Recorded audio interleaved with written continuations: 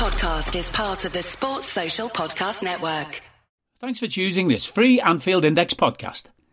If you'd prefer to listen to this or any of our other shows without adverts, then now's the time to check out Anfield Index Pro. With AI Pro, you can supercharge your entire listening experience. You'll not only get all of our podcasts without the ads, but you'll have them far faster with our Quick Publish feature available exclusively for subscribers.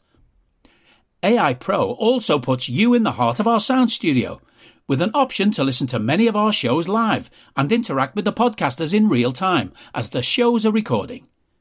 Upgrading couldn't be easier. AI Pro is available on all popular podcast platforms, and we have our own apps for Apple and Android. Just head on over to AnfieldIndexPro.com and get started today.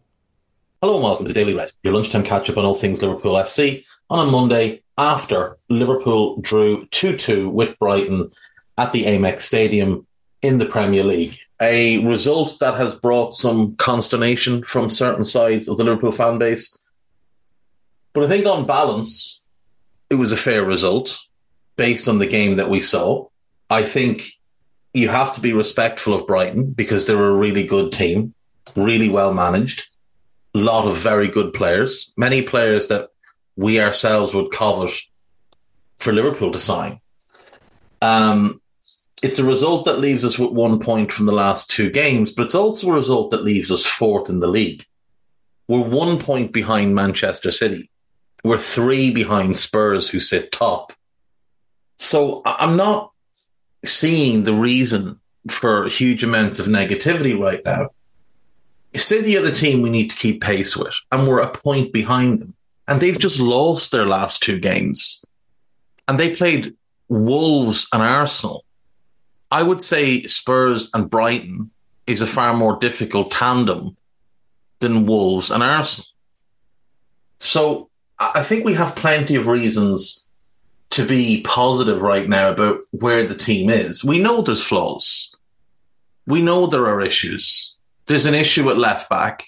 Andy Robertson was fairly atrocious yesterday. He'd had a couple of decent games leading into this one, but there's no question Robertson has declined significantly over the last couple of years. We've got a bit of an issue at right back where it doesn't appear like Trent really wants to play there anymore. And that's something that can be solved by moving him into midfield. Trent is still one of our best players. And it's not like he had a bad game yesterday. It just feels like he doesn't really want to play that role anymore. It feels like he wants to be in midfield and he wants to be more involved in the general play rather than hanging out wide. And the issue at right back is more to do with when he's in midfield, when he steps into midfield and we turn the ball over and the opposition come at us, we're not readjusting our shape quick enough.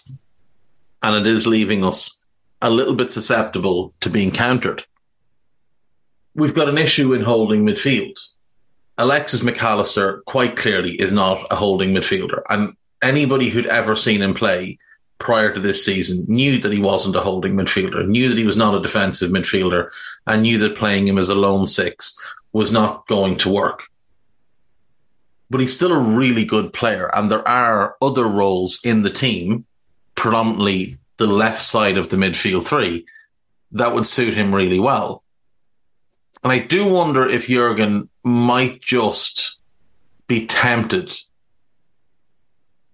to see what it looks like with Trent playing in that number 6 position and Gomez at right back and just stick with a more solid back four. Now, Gomez came on yesterday and did not play well, but Joe had been very good up until that point. He just seemed to come into yesterday's game a little bit cold. So if we can run out Joe, centre-back, to be decided, Virgil, Robbo. Is it ideal? No. Is it perfect? No, it's not perfect. But you don't need it to be perfect. You just need it to work. Now, I think it works a lot better with Ibu. Now, Ibu, again, didn't play well last night or yesterday when he came on. He looked a little bit out of sorts. Joel Matip had not had a good game. which was a shame because he'd been so good against West Ham and against Spurs prior to the own goal. Virgil didn't have a particularly good game yesterday either. I mean, he was largely responsible for the first Brighton goal. But I do think that unit, Gomez, Ibu, Virgil and Robertson, if given a run of games together, I think it would be our strongest defence based on who we currently have. And then maybe you go Dominic right side, Trent as the 6, which again is not ideal. But for now it might work. And then Alexis on the left of that midfield. Now, that's a little bit harsh on Curtis Jones, obviously, but he is currently suspended. So you're working around that. In attack, Mo obviously, Darwin obviously, and then the third spot opens up. Now, my argument here would be, do we need that third attacker? Could that third attacker be Dominic and Alexis combined from attacking midfield roles? Could we go to a 4-box-2? Maybe not immediately, but let's just say for the next couple of games, maybe not the derby because the derby is going to be a bit weird, but let's just say you go Gomez, Konate, Virgil, Robertson as a back four. Could you play Trent and Curtis as a double pivot with Dominic and Alexis? Dominic starting wide right but shifting central into a more attacking midfield role. Alexis playing the same role from the left-hand side, which is basically the role he played at the World Cup, one we know he's very good in. And then Mo and Darwin up front. So what you'd actually be doing is you'd be bringing Joe Gomez into the team at right back. Then you'd be replacing Diaz with Trent in the attacking group.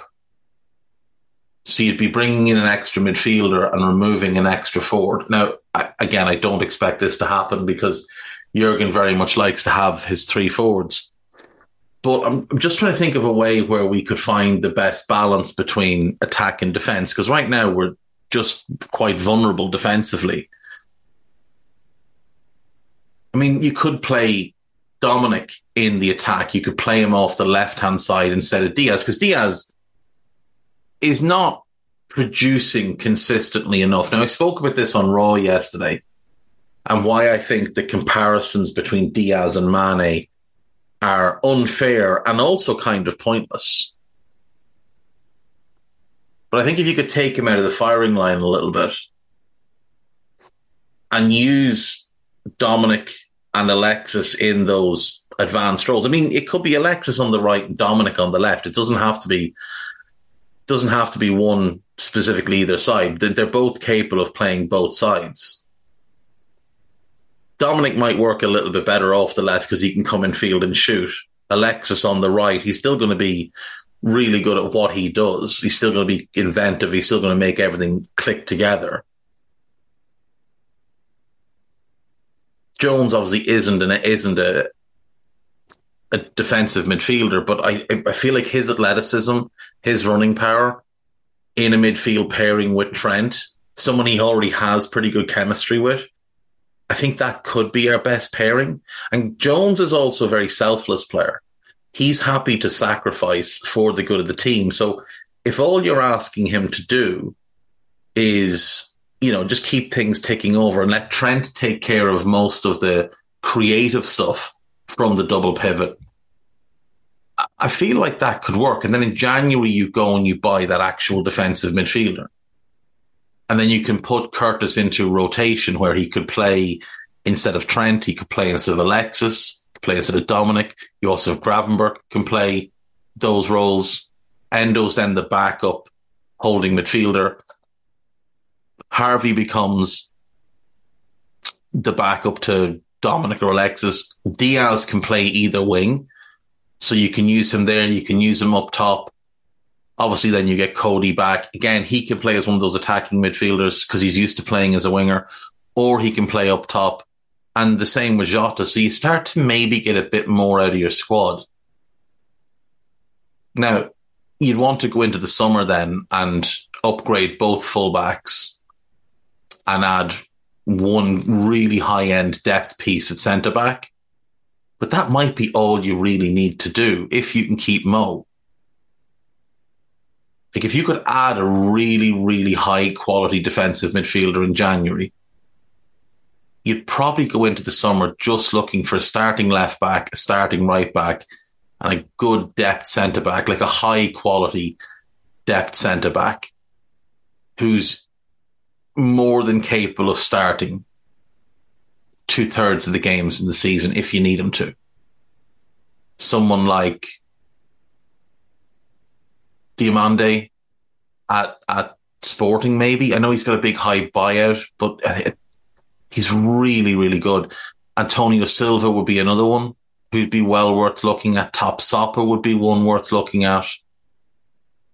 I'm talking about basically signing a third starting centre-back. So it is a lot then to change quite a bit of your defence. But if you've got Virgil and you've got Ali, I think you can change what's around them and they will immediately make things work. Like, again, Virgil didn't do well for the first goal yesterday. Neither did Ali.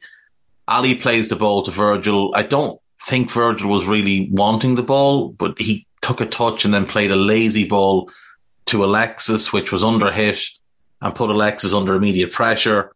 Alexis gets his pocket picked. I've seen him get a lot of stick for his performance yesterday. He's just not a defensive midfielder. I don't know what more people want from him. And then Ali doesn't get himself into a good position. So Adingra shoots pretty early. It's not a brilliantly struck shot. It's not in the corner. But because Ali doesn't get himself set, it beats him. Now, Alisson made up for it with a brilliant save from Adingra 1v1 in the second half. There's nothing he can do about the second goal. Didn't really have any other big chances that I can think of. So, it's not like Alisson had a bad game or anything. He just had that one mistake. Virgil had just had a couple of moments other than that where João Pedro caused him problems yesterday. João Pedro caused him problems, forced him to come quite high, and he committed a couple of fouls that just were very out of character for him. Again, I just thought Matip was a bit all over the place. He dealt well with Ferguson in the 1v1s, dealt well with the threat of Evan Ferguson, and didn't go following him too often, which was clever. But when Matoma moved in off Trent and Trent wasn't giving any help inside, Matip had problems. All things considered, I think it is a good point. I think if it hadn't been for the fact that we got robbed at Spurs, I think everybody would feel a lot more confident after the point yesterday. But because it's 2 games in a row where we've dropped points, people will take the negative view. But if you look at our fixtures coming up, they are favourable. Like, we've had the toughest start. We've played 6 of the top 8. We've gotten positive results against all of them except Spurs, and we know why that happened. Because I do count a point away to the team in 6th as a positive result. Like, we've had by far the hardest start. And we're 4th place, 3 points off top. And if you look at our upcoming fixtures, they're very favourable to us. Everton at home, that's a game we should win. Forest at home, that's a game we should win. Luton away, that's a game we should win. Brentford at home, again, that should be a win. Then City away, and that's tough. That's a tough game. But then Fulham home, Sheffield United away, Palace away, United home. They're all winnable. They're 4 wins. Then Arsenal home. Again, we should beat Arsenal at home. Then we go to Burnley. Again, we should win that. And then it's Newcastle home on December 30th. Now, that one might get changed to the 31st, but either way, like, if you look at our run between now and the end of this calendar year, you're only looking at City away, Arsenal home, and Newcastle home, thinking, right, they could be places we drop points. Palace away tends to be a bit of a grind, but we do tend to win there. Like, we should win all the home games. We should destroy United. So things have broken quite well for us here. And if we get to that Newcastle game and we're second or third and we're 3 or 4 points off top, and then come January 1st, maybe we have a defensive midfielder ready to come in. Maybe we have that set up. We bring someone in, and maybe there's one more piece that we bring in. Maybe we do 2 in January. I doubt it, but maybe. But if we can get one piece in January, one ball-winning midfielder in January, and we're in a strong position, like, what's stopping us having a good old go at things? You know, it's not like we come out of the international break with the most difficult run either. Or out of the Christmas break, like we go Bournemouth away, we should win that. That's after the FA Cup week. Then there's the gap, the break between games. We don't play between the 13th of January and the 31st of January. That's Chelsea away. Now, if I'm not mistaken, Mo will likely miss that because of AFCON.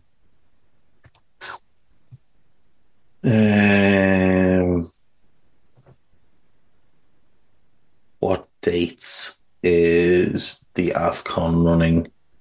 13th of January to the 11th of February. So Mo will miss Bournemouth because that's the day the tournament starts. Chelsea, Arsenal, and Burnley, assuming Egypt progress out of their group, assuming they do. Now, we don't yet know what group they're going to be in. They are a pot 1 seed, but they could draw a really tough group. It maybe they don't get out of the group stage, but the likelihood is that he'll be good enough to get them out of that group stage. So in all likelihood, we'll miss him. He might be back for Burnley, but I'd imagine we're definitely going to have to do Chelsea home and Arsenal away without him. Again, we're capable of beating Chelsea at home. We're capable of going to the Emirates and getting something even without him. Then he's back for Brentford. Then we go Brentford away, Luton home, Forest, then City again. Then Everton. Then Brighton. Like, our end of season run is tough the last 4 games. West Ham away, Spurs home, Villa away, and then Wolves. But like, I think we can be right in the mix. And like, as I said before,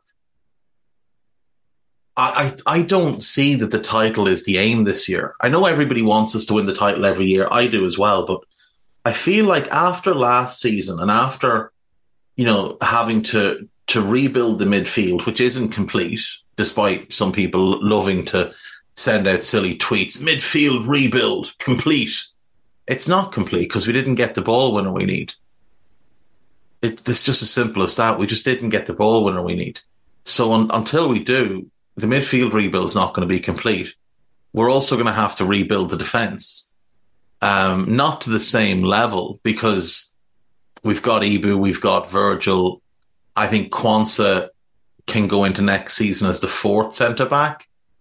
I think you'd be more than happy having Gomez as right back, back up, and centre back depth. He could be the 4th and Quansah could be the 5th. You know, it could be that way.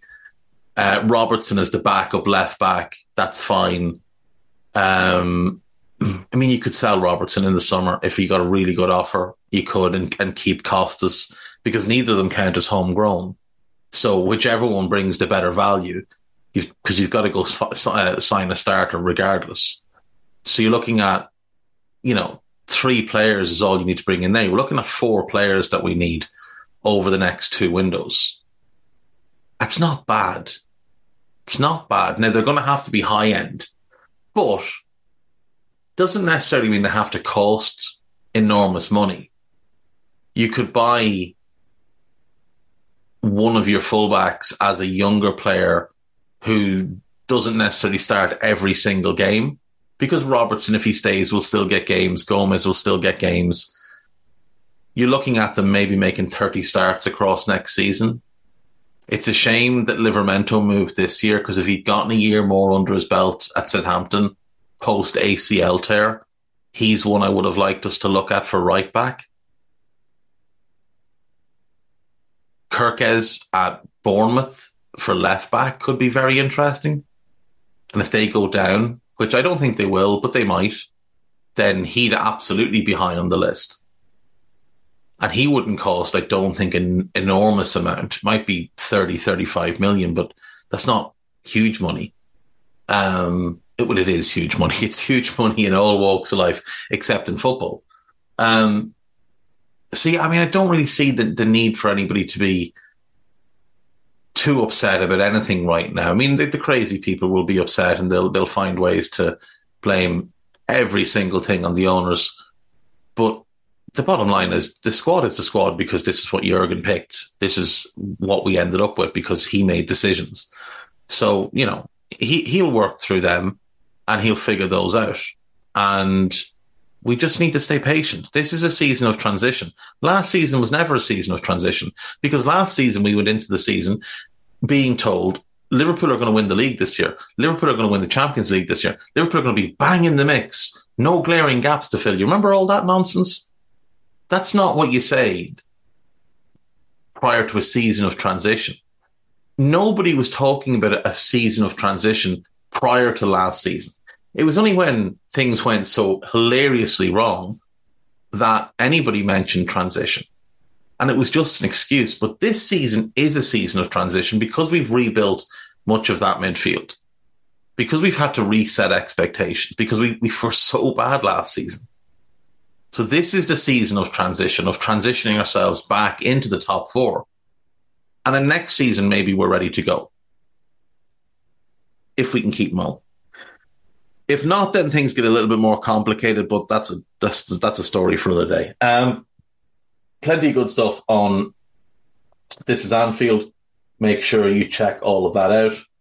On AnfieldIndex.com, a bunch of pieces up about the Brighton game. Lessons learned, Brighton draw opens old wounds. Another ref and joke, Liverpool fans react to Brighton draw. Pascal Gross probably should have been sent off. He doesn't make a real attempt to play the ball. He just drags Dominic down by the neck. I have a theory here, though. I don't think the penalty was given for the Gross foul on Dominic. I think it was given for the other foul. Because when the referee gave the penalty, he pointed to where the second foul had taken place. I don't think he gave the foul for the Pascal Gross foul. I think it was for the one on Robertson. McAllister's tactical dilemma. I mean, obviously, we know what that's about. Liverpool won't win the league, according to Alan Shearer, Brain of Britain. Van Dijk has put his hands up and taken responsibility for the risky pass that he played to Alexis, which led to their goal. Podcast-wise, we've got a bunch of stuff up. If you haven't listened to the latest Scouted, it is worth your while. There's the latest Moby on the spot, which is always brilliant with Jan and Trev. There is a new Minefield, which is fantastic. It's absolutely fantastic. So do give that a listen. And then there is Post-Match Raw, which is myself, Trev, and Harry Sethi, and we rambled for 103 minutes. The podcast is longer than the match, which is a first for us. And we will leave it there. That's all I have. I will see you tomorrow. Take care of yourselves. Bye-bye. We hope you enjoyed listening to this Anfield Index show. Please be sure to subscribe to our channel so future podcasts find their way to your device automatically. There's nothing quite like fan engagement, and we'd love to know what you think of anything discussed on this show.